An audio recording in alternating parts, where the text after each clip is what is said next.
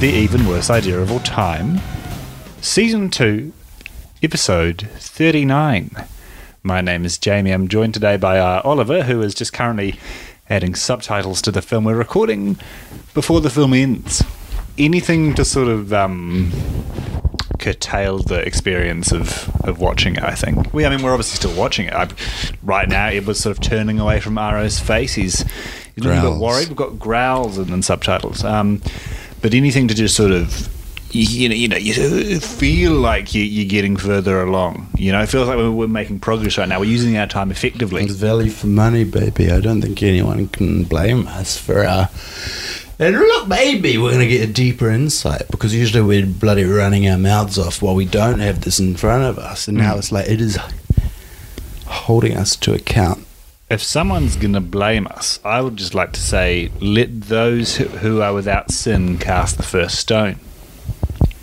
You can cast that stone digitally. You can send us a message on Facebook, The Even Worse Idea of All Time. But I'm predicting not many bloody messages, because all of you will be without.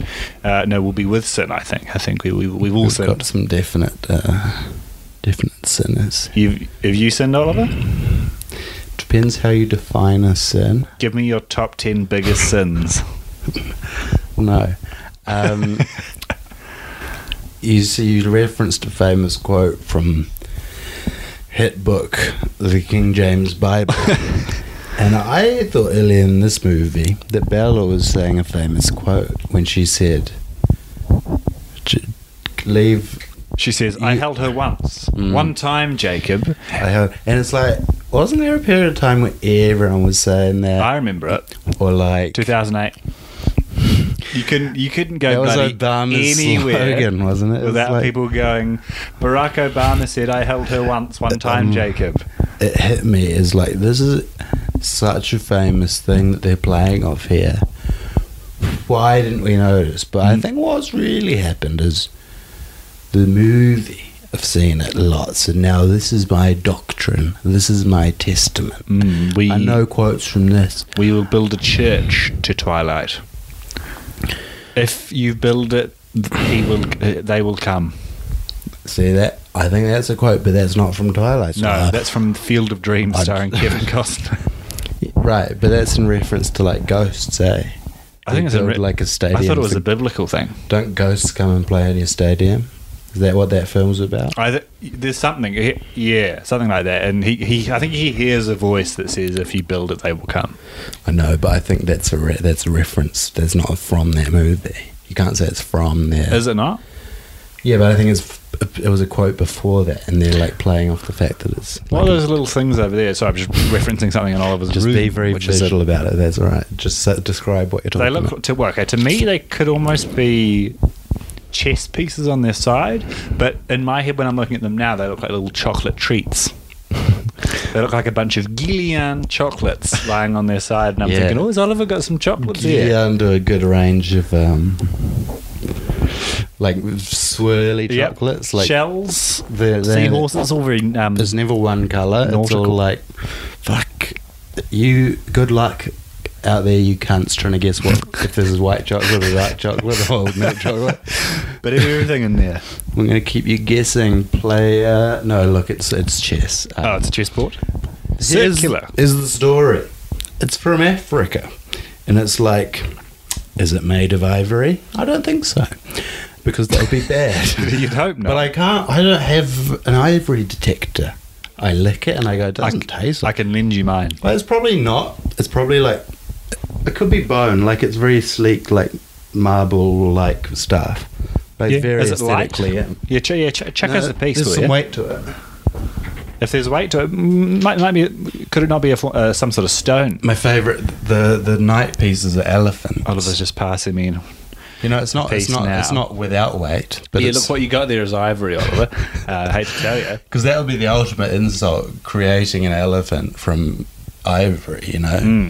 Ivory, more like irony. Yeah, that's what it would be. But it's like, surely this is just. Like I could bite into it. He's giving it a suck. You can probably hear that on the mic. Oh, daddy sucky. I'll put that back there, but like I think it's fine. I don't want it. It's a great chess set. I I love to play chess. The board is circular. Is that right? Yeah, but How does that work? know, Chess is a square I know, game. but there is a square on the circle, so they've cheaped out there. When I say chess is a square game, I'm not necessarily just referencing the board. I'm referencing the fact that if you play chess, I think you're a fucking square. People at the school I went to at high school some of them were very adamant about chess being a sport. And like Name them. No, people were. Okay. Like the teacher who ran it, Name them. Richard. Oh yeah. Well, we don't know. What if he's dead? He's probably like we had like a massive chess set in a courtyard where the pieces sort of were waist high. They never brought it out though. It was like, you bring that out on open day to lure in the credulous little chestnuts, and then you lock it away. You go, no, we don't do this. We do like book learning. What, you think that was every day? Yeah, You think every day is bloody Christmas Day? That's essentially what they're saying. Yeah. No, we don't do the flight simulator that we merrily wheeled That was out another thing. Yeah. on open day. The bloody school we went to. I never got another sniff at that simulator. Couldn't do media studies, but you could take fucking aviation in the school-owned plane. But no. I said, Want to study a film? Get fucked. hello, I'm studying infotech because I loved the virtual reality show. And then they said, yes, here it is. And they opened up MS Paint. And they said, we'll leave you with that for an hour. Create a whole new world. Yeah. And to give them credit, it was pretty realistic. I used to spend a lot of time in Microsoft Paint. What did you A lot do? of time in there. I used to make cartoons with PowerPoint. Like every slide you move. I remember seeing you do that in the library. Pretty satirical stuff. Yeah, I did it as well. Often they'd let's say some pretty rude things and just sort of shoot each other in there. Yeah, I have one where a guy shot someone else. And Yes, that was the point of the animation, was just he shot someone else and blood sort of spurted from his head. I think and I remember that one. that I was did it. one because you can do a drawing and that's the Yeah, image, yeah, and I yeah. set the animation at so shuddering, so it's this proper explosion of blood, just so gratuitous, and set it to go all over the screen, and it was just this beautiful sort of reveling in violence. I think my one on that version of PowerPoint, which I think was PowerPoint 2007, the sort of standard color when you created a shape was like blue. And so I just left it. So the blood on mine was blue. Oh, really? Yeah. No, I coloured the blood, but often they did have blue heads, which is highly unconventional. come to Who's think got about the it. time to go and change the color of every head, especially when you work in all these frames of animation, 'Cause here's dense the- frames. yeah. I was going 24 frames a second, mate. Because here's the thing. What colour are you going to change it to? There are so many other colours available. It opens up this whole bloody Pandora's box. Yeah. Skin tone is not a thing because everyone's got slightly different You're colours. spoiled for skin. choice. So blue is a very good middle ground because very few people are blue. Well, I thought blue skin, blue blood. That was sort of my thinking. But maybe you're making a political statement about the royal family. You're going, I think this is Diana. I think it was sort of more, I was making a statement about the police, and I think I sort of ended the slideshow with defund the police, which I would just like to say pretty ahead of the curve, actually, because you're looking at sort of circa 2008 here. Anyway, we've been watching the film Twilight Breaking Dawn Part 2, and Oliver, We're still doing it. We're in the midst of it now. A battle is about to occur. Oliver, what have you thought of it today? I'm pretty tired, and it's alright. I was real scared of it. I'm getting real scared of it. They're having to watch it, but it's getting real hard. Yeah.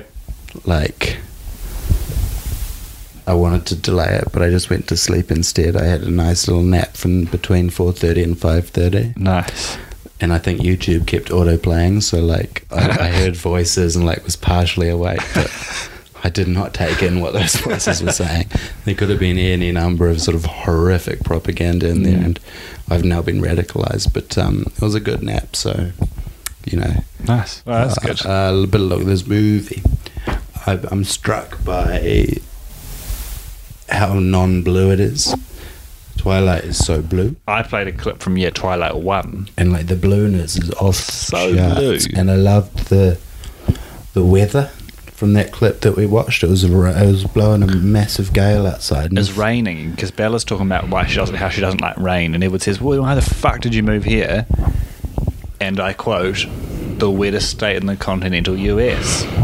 In this movie, there's lots of snow. To be fair, but it doesn't help. The lack of weather, apart from snow, doesn't help to dispel the vibe that this is this weird antiverse in this particular movie, inhabited only by vampires and Jay Jenks, and it's very still and it's very unreal. And there's no life to it. Everything feels like it's a set pink because it is.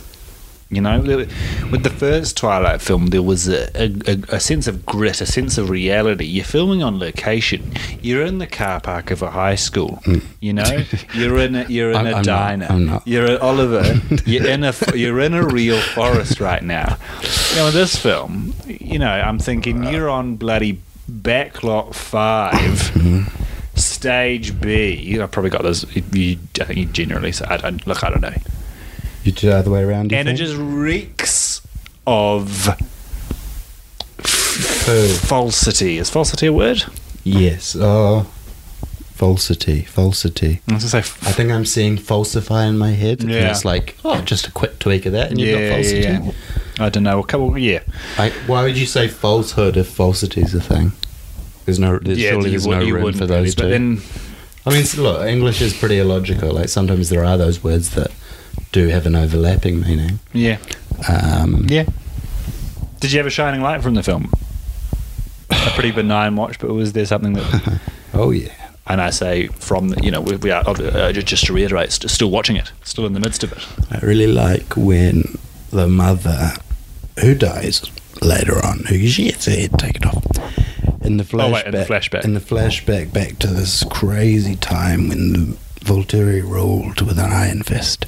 I like when she falls over. She's running, and then Alice is like focuses her mental energy, and then the woman's like and falls over, and it's like, I love that she does that. It's a good fall, and it's a good sound cue, and it's a good showcase of Alice's power. It's not too flashy. The Rami Malek vampire is all is showboating with water. It's pretty eye-catching, but just the simplicity, the simple power. I've fallen over. Whom of us has not fallen over? Let those without sin cast the first stone. We're all dirty at our knees, and I really loved seeing her crumple. I didn't like why. I didn't want her to die, but I thought she's going to fall, and she fell. And it's like fulfilling expectations. It's not too jarring. You know what I mean? No, exactly what you mean. It's all happening as it should. It's the inevitability. It's like a slice of life. It's like a slice of heaven. It's just a great scene with good indoor-outdoor flow, and it does some good reality in it, you know? I remember when I would first go on YouTube in sort of 2006, 2007, and I'd be with cousins or friends, and would say, what should we look up? Just look up people falling over, and you just look up falling over. And this was generally before, you used to not have, there used to be a limit on how long a video could be on YouTube, so pre the days of compilations, really. And so you just look up sort of single videos of someone falling over. And it was a pretty good one. I remember one where someone was sort of walking along a footpath and then jumped up to grab a branch and then just sort of face planted, and that one really stuck with me. There's just something we can all laugh at someone falling over. You know, that's the universal truth. My shining light was I wrote it down. I've been watching Animal Fails recently. As in like pets and things. Yeah, mostly cats, because I'm going through a whole cat phase. Yeah, cats are prone to fails. I know, but sometimes it feels like a showcase of irresponsible owners. Like they allow this cat to keep falling into like a pool because it's trying to climb out their house. Yeah, they don't help it. And it gets soaked, and it's like, on one level it's funny because it keeps trying and it keeps fucking it, but like, get the cat out the water. It's bloody terrified. So it's like, Yeah. I find as long as 80% of them look pretty benign, I can morally excuse myself for being part of allowing the slightly dodgier ones. You None of them are snuff films, to be clear. It's just like a... I hope not. Yeah. You've sent some photos of you with a cat that sort of comes by here. Yeah, there are two cats. Seen them lately? No, I don't know what's happened, and I cried about it yesterday. Did you? Yeah, I was in a state, but I don't know where they've gone. It's like they were there almost every time, and now where the fuck are they? Maybe owners are keeping a tight leash on them. I've joined several like local community Facebook pages in the hope that they're being posted about. I'm going to start. Have you ever seen... Oh, sorry, no, you couldn't finish your thought. Oh, there. you say what you... I was going to say, have you ever seen popular Wellington community cat Mittens?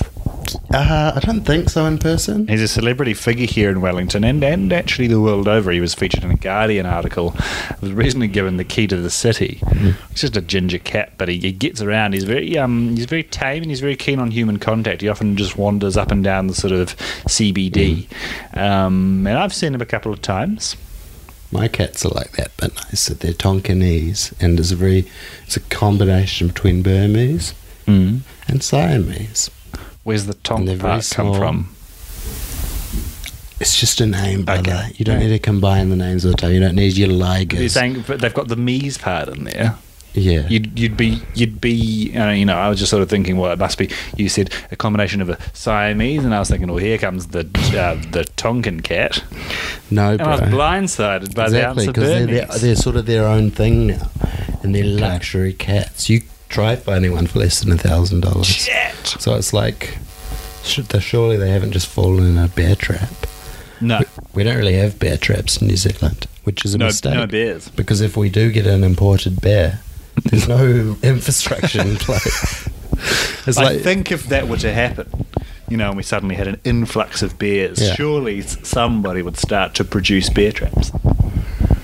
Are bear traps even still used? I don't know. That sort of seems that's like an old frontier type thing. that's the thing. You've got to be ahead of the curve. You've got to start making bear traps before there's demand, because then you've got an infrastructure in place, and then people are like, "Fuck, there's a bear.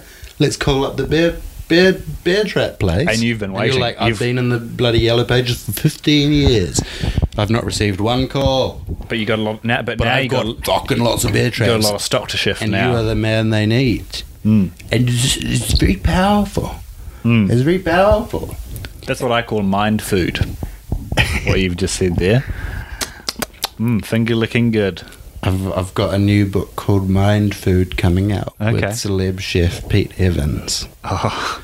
And that no. mind food, pretty unhealthy stuff. Yeah, I was going to say, I tell you what, Pete Evans is putting some bad stuff out there. It's actually. a take on how to convert like the fast food concept into thought and really instill that in people's minds and just make them gluttons for absolute lies. Right. So we're releasing that onto Amazon tomorrow. Okay. I'll keep an eye out for it. I mean, I'm And Yep. I am pretty unwilling listeners, to give Jamie has just money to Pete Evans. confirmed his Illuminati involvement.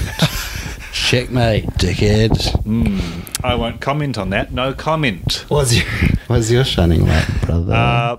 Something you'll probably realise if you listen back to like the last 20 episodes is that my shining lights always come at the same scene, because basically something happens that I notice in you the wrote opening few moments, and then I decide that's my shining light, because it's good. You get it out of the way. You can just really tune out for And this. my one this week was as Bella and Edward return from Bella's first hunt.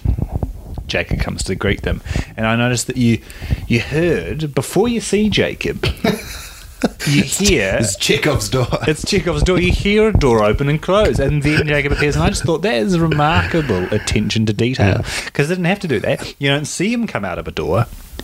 You just see him coming down the steps, and Which is that they didn't have to do that, but it is also very conventional of them. if you're going to put the opening of a door in, the audience is going to expect a closing of that door. No, the closing happens as well. I know, so to have that right after is Well, yeah, but that's nicely the thing. that Chekhov would be smiling, but also it's defying convention because we don't need to hear that. Yeah. We see it. Chekhov would be turning in his grave in a good way. He'd be turning over going, "Hey! Good He'd on sort ya." of turn around with he'd wink gaily. He'd go, he'd point his little finger. He's and waggling wave his finger, his little bony finger. He's going, "You've done me proud." So yeah, that was my shining light. Chekhov. Who even is Chekhov? Anton Chekhov. He's a playwright. Oh, right, okay. He had a gun. He didn't have a gun. Look out for him. Watch out for him. Chekhov's got a gun. He didn't have a gun. He wrote about a gun. Yeah, but he was drawing inspiration from his own gun. Yeah. He used to come into the theatre and he'd say, "Oh, I've got a gun. I've got a gun." And everyone was like, fucking, he's going to go off on that gun one day. It's going to be bad. But he never did. He just wrote about it instead. He channeled that energy and he wrote about it. He channeled that energy and directed it all into the back of Abraham Lincoln's head. I think that was a different guy. Oh, of course, you would say that, you elite. Hey, Jamie, I loved your shining light. Thank you. So. Yeah. I was trying to, think of content by just making a noise. I was thinking, I was always going to say salmon, but I don't care about salmon. Do you like salmon? No. I'm not a big fish guy, to tell you the truth. A bit of crumbed or battered fish and chips fish I'll eat every once in a while, but you can do some magical stuff with a lightly seared hooky. I don't know. I just don't know. I need there to be some sort of crumb. I quite like tuna, actually. Bit of tuna in your mac and cheese, lovely. No, what the fuck? Yeah, it's good. I understand you can not like fish and then do something like that. Because tuna's meaty. It's the chicken of the sea, mate. It's fucking look, hell. here's what you need to know about tuna. It's the chicken of the sea. Don't say that. That's Anton not right. Chekhov once said tuna is the chicken of the sea, and he was bloody spot on. It's meaty, it's tender. Chicken of the sea.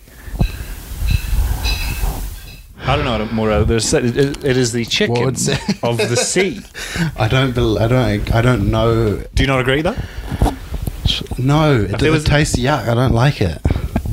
But if there was going to be a fish that was the closest to chicken, it would be tuna. I feel like maybe it would be sardines. Sardines? You're out of your mind, mate. Sardines are slimy, I sure. I know, just their roll. Chickens are slimy. If you put your finger up their ass, I'm not doing that. I'm just eating them. Sorry, I didn't mean to reference any allegations. So it's real world stuff. I don't want. I'm sorry for bringing that up. No, look, I don't like tuna, and I don't respect your opinion. That's fine. On tuna. That's fine. We've all got different opinions when it comes to fish. That's something I like to live by. That's something I've learned in my 24 years, is that we've all got different opinions on fish. Jamie's going to be in his mid-20s. No, he is in his mid. I'm in my mid now. Oh, 24, 5, 6 is mid. You're going to be in your mid-20s too. But I'm going to turn 25 this year. You'll be fully mid. Yeah, that'll be... Isn't 25 the age where past that you're not like you're dying at that point, right? There's some sort of dumb fact about that where it's like you're not... it's decaying. I think it's 27 or something. No, okay. Go a few years yet then. Nice too. Ooh, I thought there was a little mouse down there. What was it? I think a hedgehog. There was a hedgehog out there in the garden last night. It was so loud. How did it sound? I was doing wheeze and I heard this is a rustle and I thought there's a man in the bushes watching me do a wheeze. And I pulled my device and I held it, but I didn't put it away in my pants because I still had wheeze to do.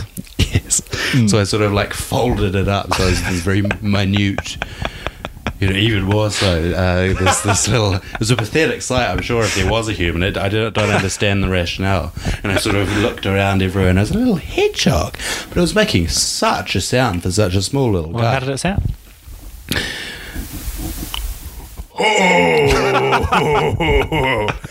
No, Yeah, that was a man. I think. I don't think that was a hedgehog at all. No, it was just the level of rustling. It didn't make sounds from its mouth. Okay. It was just like it was really looking for something, and I didn't see it find it. I don't think it was looking for food. I think it was looking for a home. You could have given it a home. You I got don't. plenty of space in here for a hedgehog. Everyone says hedgehogs are so diseasy. Like they've got disease. Yeah. Like it took me, I think, 14 years of my life before I saw a healthy hedgehog. I saw a lot of sick ones. Are they nocturnal? Yeah. So that's part of it. But Yeah. then, so the only time I did see it was like staggering along in the day. Like, Bad sign. I've always said if you see a hedgehog in the day, you've gone wrong somewhere. Well, I guess it has. You could be doing right. Yeah, I'm not. But thank you for allowing the possibility that I might be. Yeah. This week, my favourite character, the team that I align myself on, there's a beautiful montage going on the screen. They're going, will you keep loving me for a long time? And he says, yes. He says at least 5 more years, and then all bets are off. Forever. Oh, right, that's what he says. Because we now have an indefinite lifespan. And I know you were dubious about this whole vampire thing. But forever. And my favourite character this week was Toshiro. Okay, yeah. Who- Team Toshiro. Who I think sacrificed himself deliberately. So Right. that we'd have a cool scene in the movie. Because Jamie pointed out, he said, this dude's a vampire. He could be running faster. He's running away from, assailants, and he's just running at human speed, and then they catch up to him because they run at super speed, which vampires can do. And I'm thinking, Toshiro, mate, why didn't you just run at super speed and you could have been out of there? Chekhov would have said, mate, we've established they've got super speed. Yeah, Chekhov super speed. Toshiro needs to pull a gun. And people would say, fuck, Chekhov, you're really returning to that bloody well. This isn't that sort of movie. Yeah. Chekhov's gun is where in any film you can pull a gun and it's fine because Chekhov's gun. Yeah. Let's try applying that in real life. The movie's ended, which is great. It's the credits now. So I'm loving that. Who's your favourite team?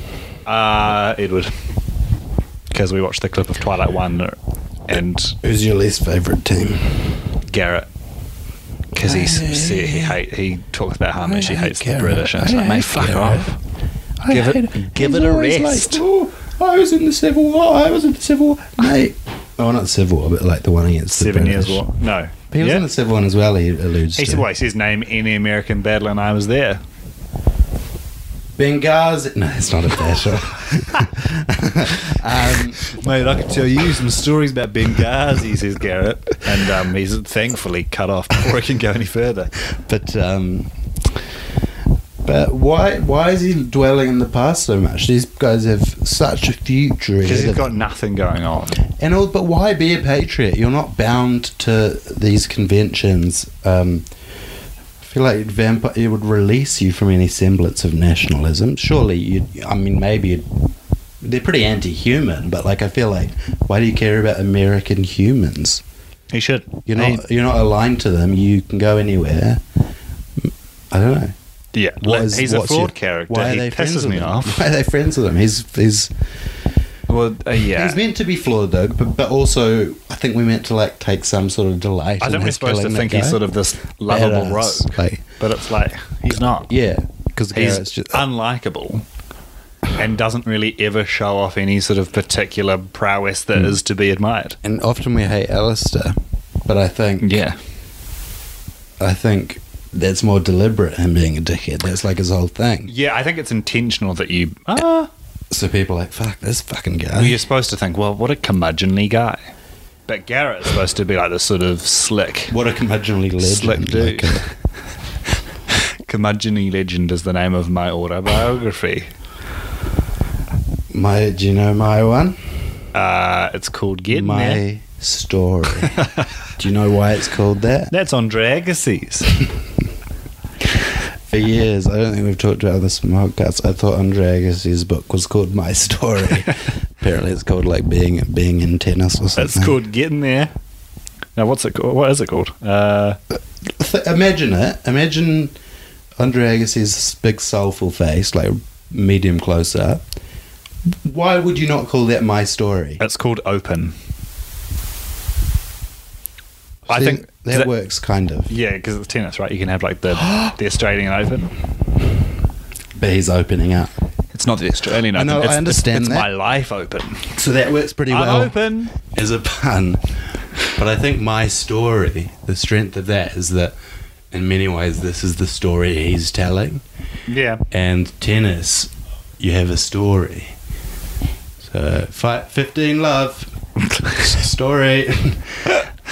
15 Love is my second autobiography, and it's about my sort of non-conformist marriage. Monogamy is a myth, and I've got 15 loves. Thanks for listening.